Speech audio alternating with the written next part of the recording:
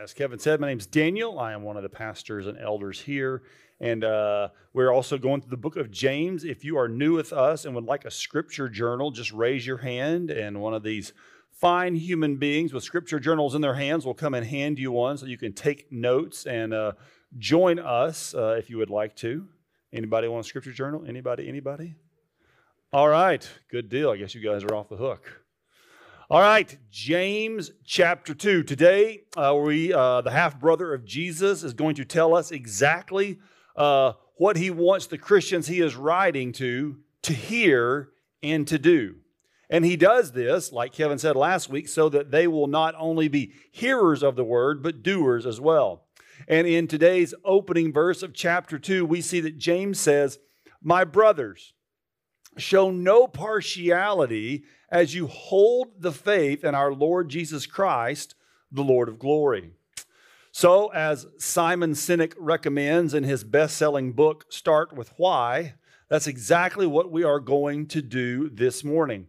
Why does James tell the believers to whom he is writing to show no partiality? Well, if you were paying attention when Kevin just read the passage for us this morning, you've already seen the answer to this question. Because he tells them they are not to show partiality because it is a transgression of God's royal law. Which then should lead us to ask another why question, is why is partiality a transgression of the royal law? Like, why is it when we show partiality toward other human beings, why does God consider that to be a sin? And it's because it is contrary to the nature of God. And anytime we try to communicate to someone why something is a sin, why it's considered wrong, why it's a transgression of the law of God, and why it's an offense to God himself, we must begin with the nature, the character, and the attributes of God. Now, if I were to ask you in a conversational setting, hey, tell me what you think God is like. Tell me what you think God is like in his nature, in his character, and his attributes. Most assuredly, you would get to some of the really big subjects, some of the really big topics, some of the really big character attributes of God. You would probably talk about God's holiness. You would talk about his justice. You would talk about his wisdom. You might even respond by talking about his omnipotence, meaning he's all-powerful, his omniscience, that he's all-knowing, or his omnipresence, that God is everywhere throughout the entire cosmos. You might think of his eternality, that God has no beginning or no end. You might think of his sovereignty, that he is in complete control of the cosmos. And most assuredly, you would make it to his love, to his mercy, and to his grace. But would you ever in a million years consider the fact that God is wholly and completely impartial toward human beings? God, in his impartiality, this is an attribute of his that we don't talk about very often. But yet, as I was studying this passage, I was really surprised at how many times this comes up over and over and over throughout the entire canon of the Bible.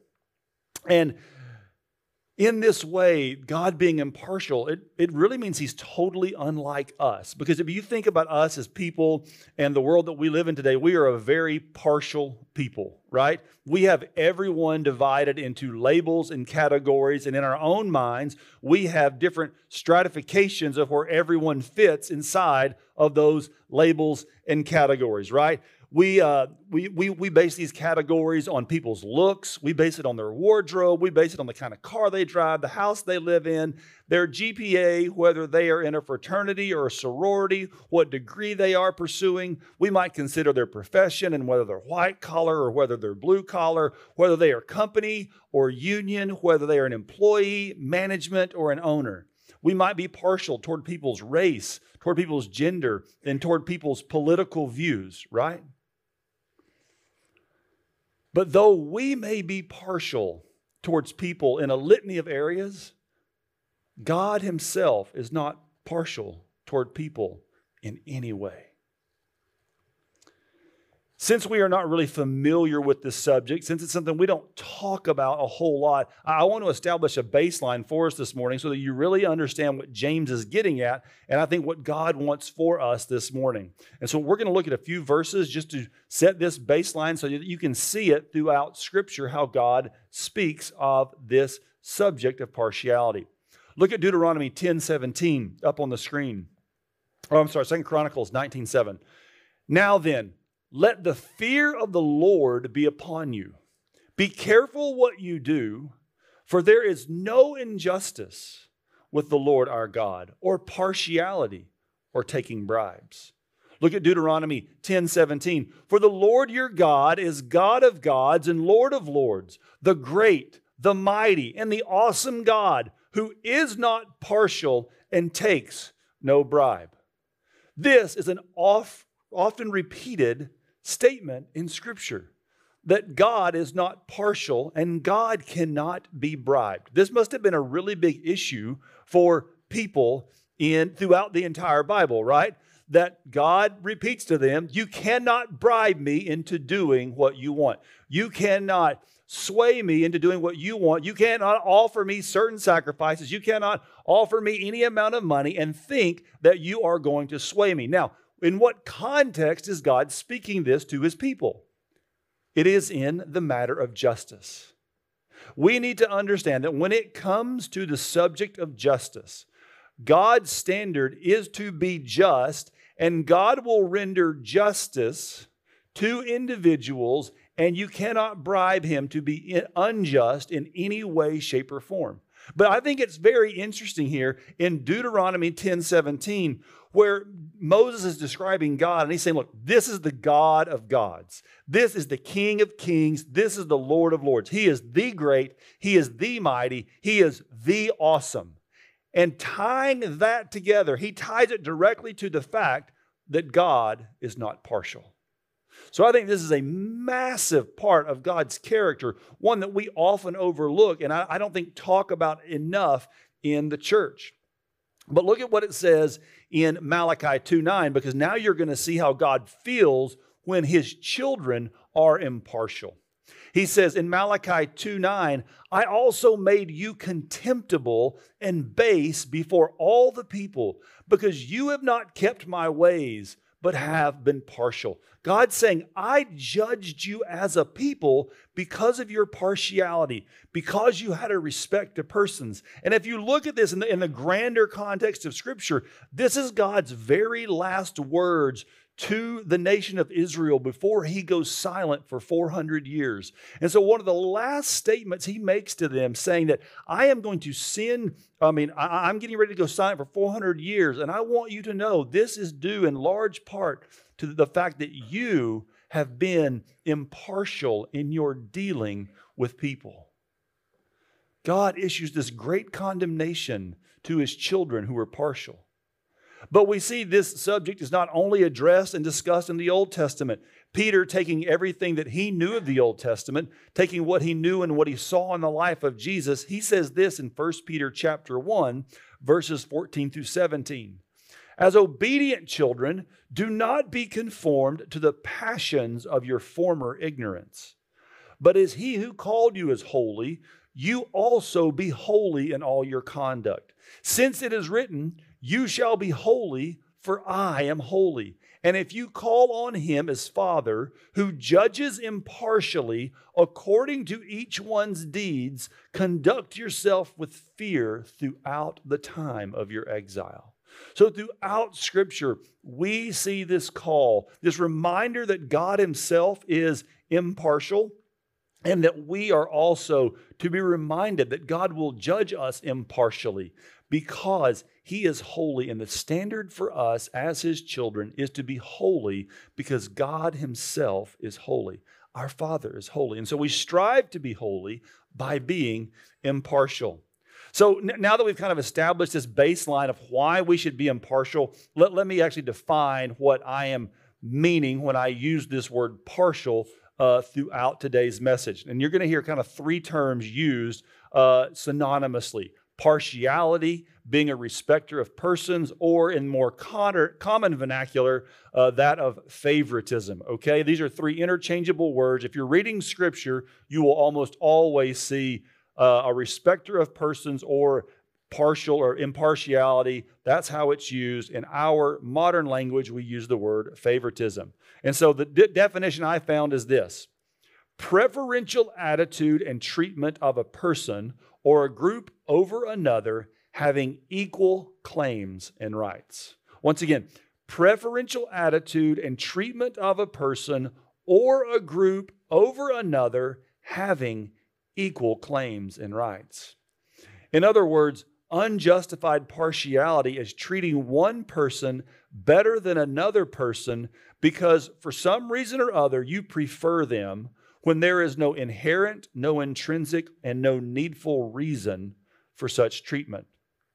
So, since we are here in church, and this is in the context of being written to the church, let me give you an example of what it looks like to be impartial. So, I'm one of the pastors and one of the elders here, along with Kevin Anderson and Theo Lightbourne and Stephen Cruz. And so, every once in a while, there are times when people come to us and they have a dispute that they need help resolving. And so our job as elders in the church is to listen to one side and then to listen to the other. And at the end of the day, when we come to make a decision, the standard by which we make decisions is based on what the Word of God says in this decision, on what is right and what is wrong. We are not supposed to make our decisions based on whether this person is a member or whether they're not a member, whether this person serves in the church, whether they're on the worship team or not on the worship team, whether they give a little bit of money or whether they give a lot of money. It is not supposed to be based on any of those things whatsoever. We are to render judgment in an impartial way, strictly and solely based upon what the Word of God says. And we strive to do that to the best of our abilities. But all this talk about partiality may at some point lead you kind of ask the question, well, is it ever okay to be partial towards one person in any way, shape, or form? And I would say, yes, there is. There are times that we actually see in Scripture that we are commanded to be partial toward certain parties in our lives. So I'm a married man, and I am to be partial towards my wife. For example, in Ephesians chapter 5, the Word tells me that I am to love my wife as Christ loved the church. I am so thankful that I don't have to love the rest of you in that way, okay? Because that is a hard enough and a high enough calling to even attempt to try to do that with one human being, much less everyone that I come in contact to. But the greater understanding and context is that I am to be partial towards my wife in the time and in the affection that I give towards her. There is a special relationship that God has ordained that I am to be partial toward her in my interactions with her. But if my wife was ever one of those parties who got into a dispute with someone else in the church, then when it came to rendering a decision that we were trying to decide who was right or who was wrong, where justice was at stake, I would not be allowed to say, well, she's my wife, so she gets the benefit of the doubt.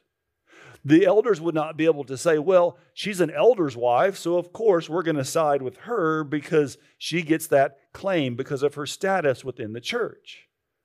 We are not allowed to be impartial in that way. So though there may be partiality in certain relationships between husband and wife, between parent and child, when it comes to rendering justice, when it comes to doing right, there is no impartiality with God. And as His children, we are to be impartial as well. So, having laid this groundwork for the passage, let's go ahead and jump into today's passage and let's look at James chapter 2, verses 1 through 4. My brothers, show no partiality as you hold the faith in our Lord Jesus Christ, the Lord of glory.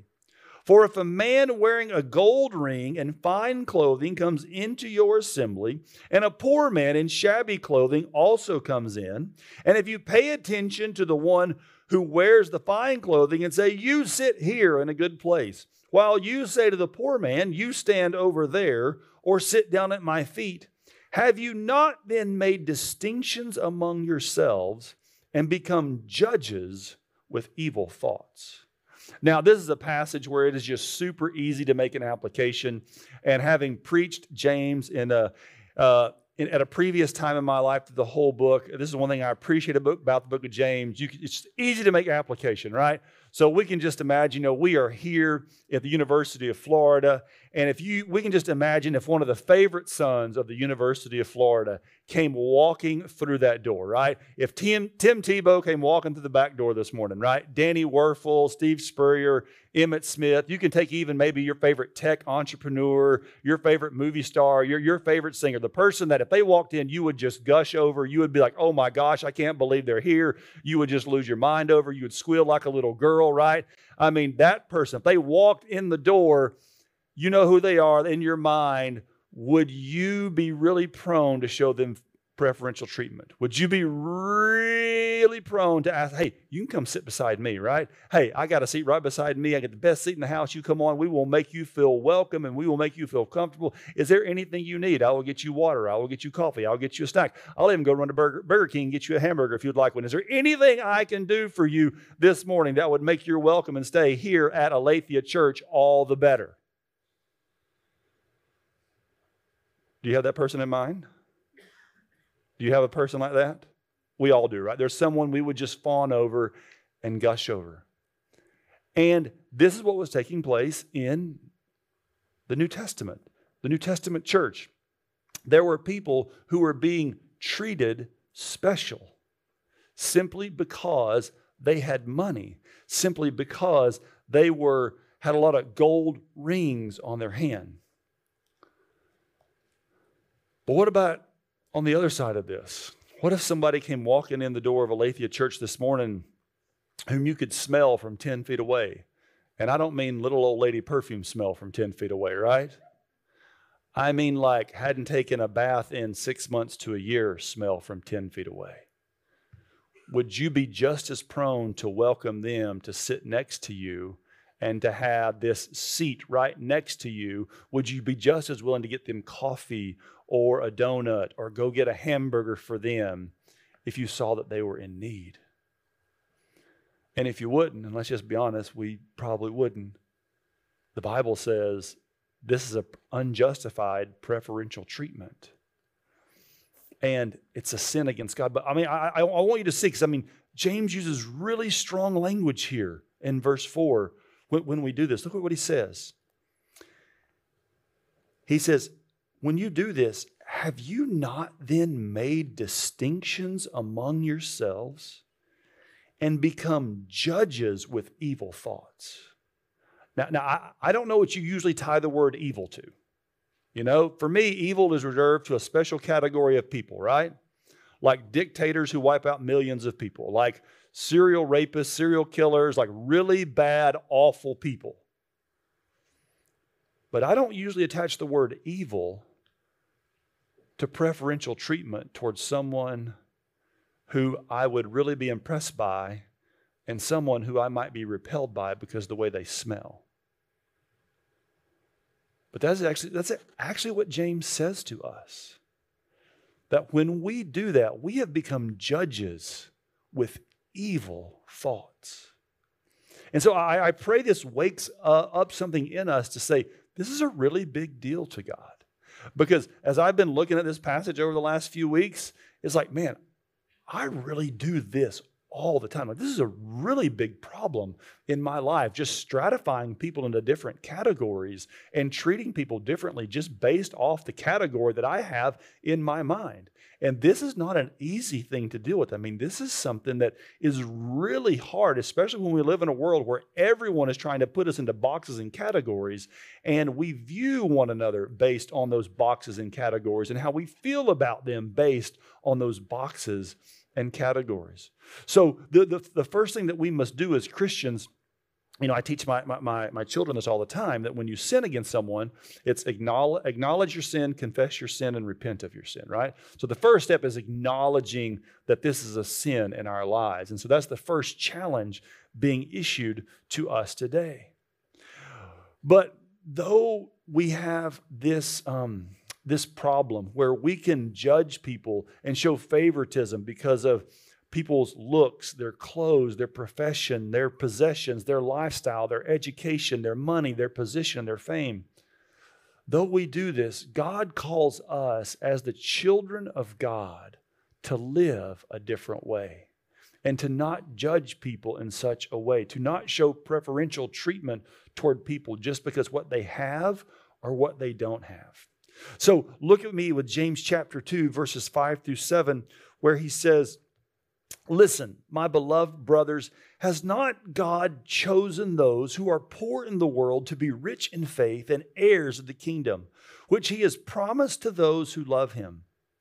But you have dishonored the poor man. Are not the rich ones who oppress you and the ones who drag you into court? Are they not the ones who blaspheme the honorable name by which you were called?" Let me do my best to explain what's going on here. Throughout the centuries, people have given special treatment to people with money, right? And this should not be a surprise to us. The Bible tells us that the love of money is the root of all evil. So it should not be surprised that when money comes into play and we as human beings see someone flash money toward us, or we see that being nice or preferential toward someone might increase the financial amount that we have in our bank account, that we are prone to give special or partial treatment toward those who have money. But I think there's also something else that I think would help play into this as well, because James is writing primarily to a Jewish background church, and we see that in the very first part of James 1, because he's writing to those who are in the dispersion, which is a very Jewish term.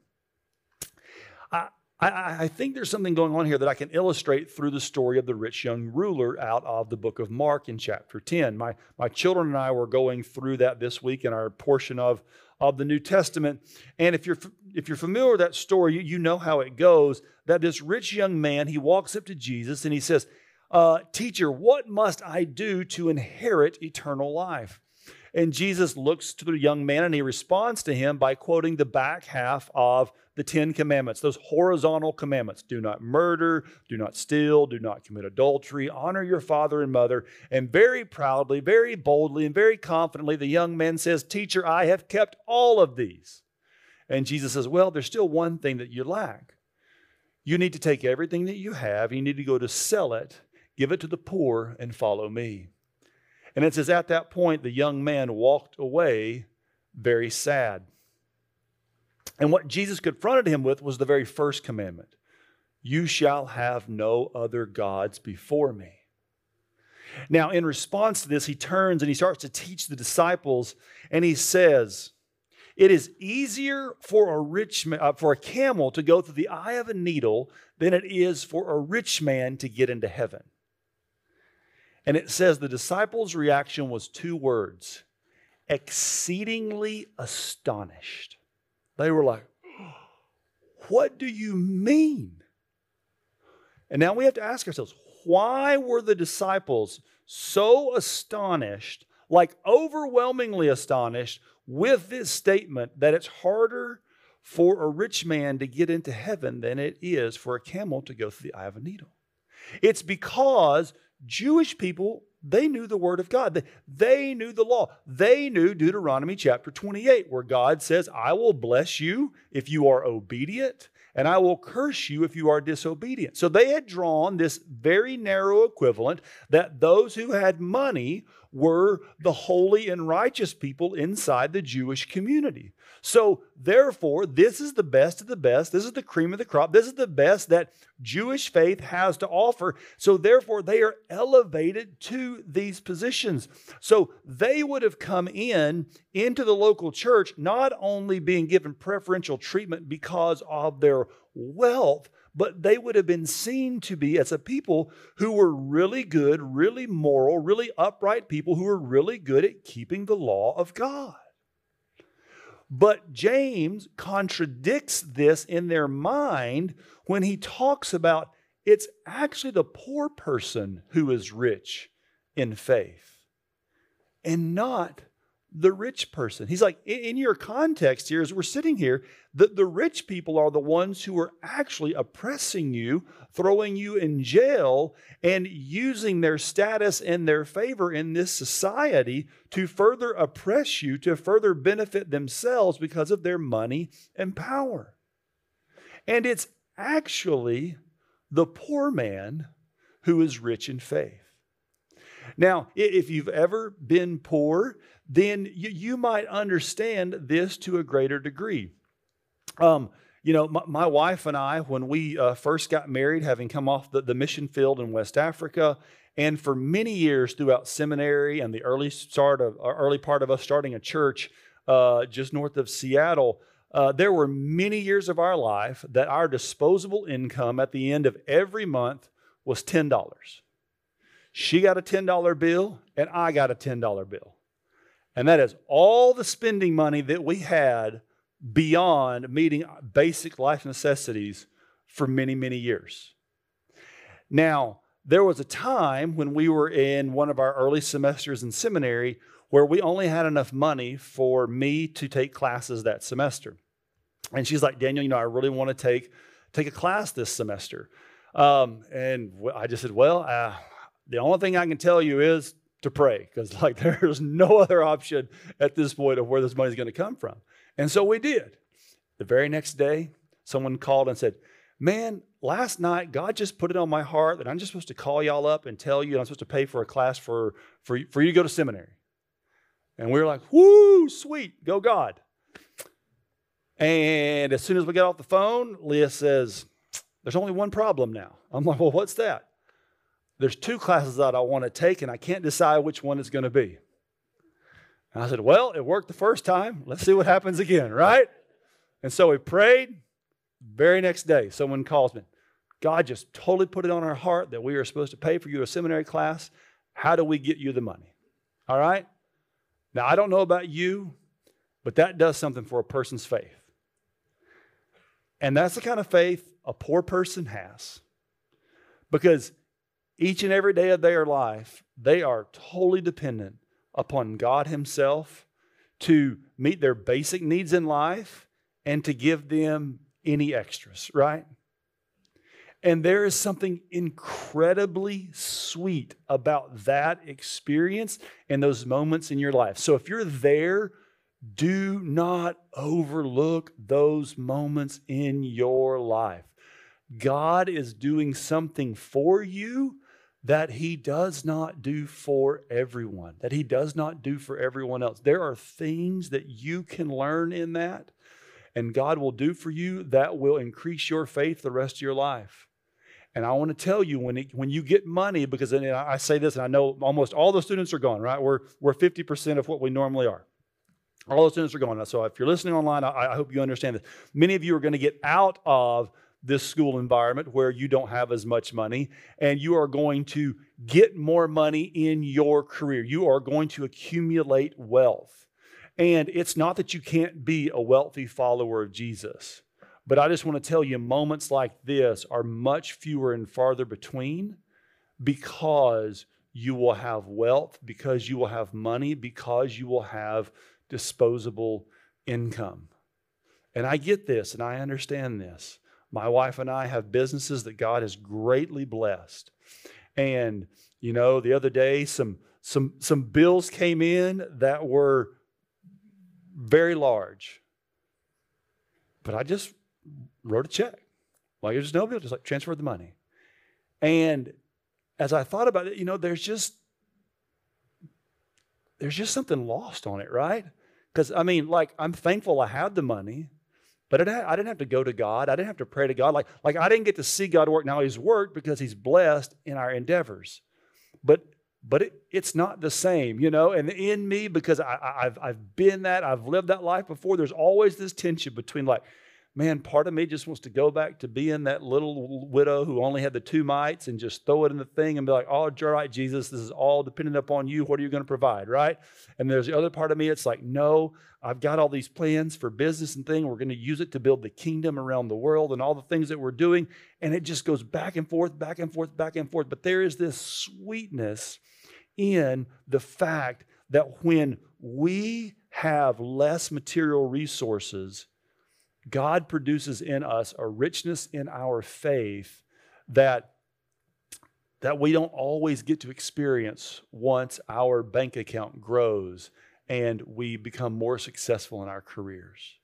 And so what James is pointing out to them, he's not saying the rich man is bad and he's not saying the poor man is good simply because he's rich or simply because he's poor. But he's saying to the church, listen, many of the rich people who are coming into your church, they're actually the ones who are oppressing you. You are sucking up next to the one who is actually oppressing people. And we know that God hates oppression according to Scripture because he hates that the widow and orphan is oppressed. I mean, we just saw this last week, right? True religion is what? Taking care of widows and orphans. Who's the oppressed? Who does most of the oppressing? The rich people. People who are rich and people who are in power like to hold on to their money and hold on to their power. Yes? And they will go to extreme degrees to hold on to that money and to that power. But yet James says, pay attention because you can learn something from the poor man.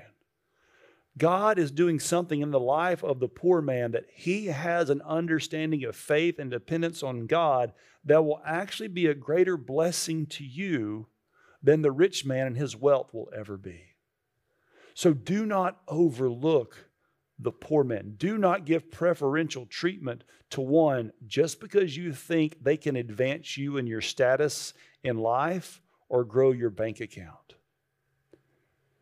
Because when you overlook the poor man, you miss out on these incredible opportunities to see faith really move in action. And so James moves there in chapter 2, verses 8 and 9, and he says, if you really fulfill the royal law according to the Scripture, you shall love your neighbor as yourself. You are doing well. But if you show partiality, you are committing sin and are convicted by the law as transgressors. So this is where now we begin to make application to our own lives, right? We are called as the children of God to love the Lord our God with all of our heart, soul, mind, and strength. That's the vertical commandment. But that horizontal commandment that moves toward other people, we are to now love our neighbor as ourself. What that means is in the way that we meet our own needs, the way we take care of ourselves, we are to see those around us and what needs they may have. And in today, we're not talking about just financial needs, right? There are people with emotional needs. There are people with relational needs. There are people with spiritual needs. There's a whole litany, a big, massive list of needs where people are bankrupt in this life. And so the question that we now have to ask ourselves and the children of God in the organic spheres of influence that we walk into, whether it be at school, whether it be at work, whether it be in the places that we hang out on a regular basis, are we showing preferential treatment to certain people in that group simply because of what we think they can do for us? Are we not spending time with people because they are just a drain on our soul and they just take from us because they are just so needy? How are you doing? If you look at your own life and in your own workplace, do you give special preferential treatment maybe to someone in your office who you think can help you climb the corporate ladder? Do you leave behind the one who may be struggling? What about in your social group, in your peer group? Where can you look and see in your own life? Are you loving your neighbor as yourself? What about when it comes to political views, right? Do you give preferential treatment to one because someone has the same political views that you do? I like you because we think alike. I don't like you because we don't think alike. So I'm going to give you better treatment than I give you. Is that partiality? Is that favoritism? Is that being a respecter of persons just based on political views? I think we really have to challenge some of our assumptions in this and who our associate with and how we feel about certain people simply because of the status that we've assigned to certain people. I think this can be a great challenge to us, and that if we overcome it, I think we can really step into some new areas and really become more Christ-like to the lost and dying world around us when we treat people and put people on equal footing and don't show partiality. And I want you to see the seriousness of this sin, because look what James says in verses 10 through 13. For whoever keeps the whole law, but fails in one point, has become accountable for all of it. For he who said, do not commit adultery, also said, do not murder. If you do not commit adultery, but do murder, you have become a transgressor of the law. So speak and so act as those who are to be judged under the law of liberty.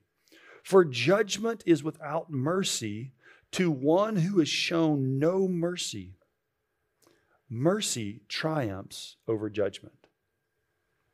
Now, again, let's get back to this thought in verse 4 where James says, when you judge, when you show partiality, have you not become judges with evil thoughts? So when he closes this section and he wraps up what he's saying, what two sins does he tie next to this entire subject? Murder and adultery. I don't think that's a mistake. I think he is really trying to show the church, really trying to show us the grievousness of this sin, to show us the disdain which God has for us when we show preferential treatment, when we show favoritism, when we show partiality toward people who are not justified in our partiality towards them. When we do this, we have become a transgressor of the law. Because he says, judgment is without mercy to the one who has shown no mercy. And again, I'll pick on it because I don't think it's so much rich man, poor man in our context. I think that the big issue is political, right? I mean, do we not automatically judge people on the opposite side of the political aisle without mercy? Oh, those liberals. Right? You ever said that? Oh, those conservatives. You ever said that? You are judging without mercy. That is a judgment without mercy. You are laying something, because you know what you think. Because when you use that title, right? When you say, oh, those people, you got a whole list of all those things about all those people. And you just categorize them in there. You just characterize them. Have you ever had a conversation with that individual? Do you know why they believe what they believe? Have you ever sat down with them face to face and just say, tell me why you think what you think? You know, this is not new to us.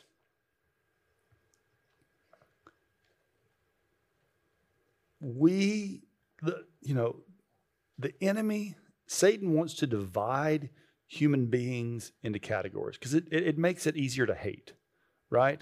When you get removed from people, it's really easier to hate somebody when you view them as a label and not as a human being. And this is not just from a political sense, right? Like my children right now in their church history and our homeschool, they're reading a book called Light Force by Brother Andrews. Some of you may know the book God Smuggler. I'll just tell you, if you ever want your faith to just be blown, go read God Smuggler. There's like well over 10 million copies in print. It's amazing. But after he does all this work behind the communist wall, he goes to the Middle East. And there was a man that my kids were studying this week out of his life, and he just talks about, There's these ways that we just get divided. And the same thing that we're seeing now and think are these big revelations are something that people have known, that this man pointed out 50 or 60 years ago. And he was talking about the difference between Palestinians and Jews. And he's like, but yet when we all live in the same community together and have conversations, all that hatred dies when we have conversations. So I'm not saying that you should agree with the person because, we can both be wrong, but we can't both be right. And so there's some things where you may be right. You may be right. But you being right doesn't give you a right to judge someone before you've ever had a conversation with someone and know what someone actually thinks. We don't give judgments based off labels. We make judgments once we have conversation and we actually know what someone thinks and believes because we've interacted with them. But we've judged them not according to our political views, but according to the Word of God. Because that's the difference. Because I got just as many complaints on both sides of the political aisle that are not aligned with the Word of God. And if you think either political party in this country or any political party in this country or anywhere around the world has full alignment with the Word of God, we can have a discussion. Because I can show you real fast, real quick. No one's there. But where is it for you? And I'm not trying to pick on politics. I'm really not that much of a political person in the long run. I'm an independent, so they don't let me vote in any primary around here. So, but where are you? I mean, where do you see favoritism and impartiality? You being partial in your life, right? Where do you see it in your workplace? Where do you see it in school? Where is it that you exhibit judgment before you exhibit mercy? And that's what James says, and that's where we'll close here, is that mercy triumphs over judgment. I mean, isn't this the gospel? Right? I mean, we all deserve judgment, right? The judge has rendered his judgment. We all deserve death. We all deserve punishment. We all deserve eternal separation from God. But rather than just doing that because that's what we deserve, and it may be what people might deserve in your context and setting, Jesus says, that's not what you're going to get from me, the children of God. I'm going to give to you mercy. So the question is, will we walk in that mercy and show mercy toward people that we don't like, that we don't agree with? Is there a place that you can walk into and you can be merciful towards someone who maybe yesterday you hated because of their view or because of their position, because of their status in life? When you walk out this truth in the next week, in the next month, in the next year, can you find in yourself, through the power of the Holy Spirit, this new heart and this new life that God has taken out that heart of stone and put in a heart of flesh to walk and let mercy lead the conversation before judgment is ever cast? This is an incredible challenge to us. For 2 weeks, I've been like, God, I do not want to preach this message because I can preach this message until Jesus comes back, and I don't know how I'm going to do much better than this. Like, this is hard, God. It is hard not to judge people without knowing them. It is hard not to just apply labels to people and just go, I want nothing to do with them. But yet the cross compels us to do so.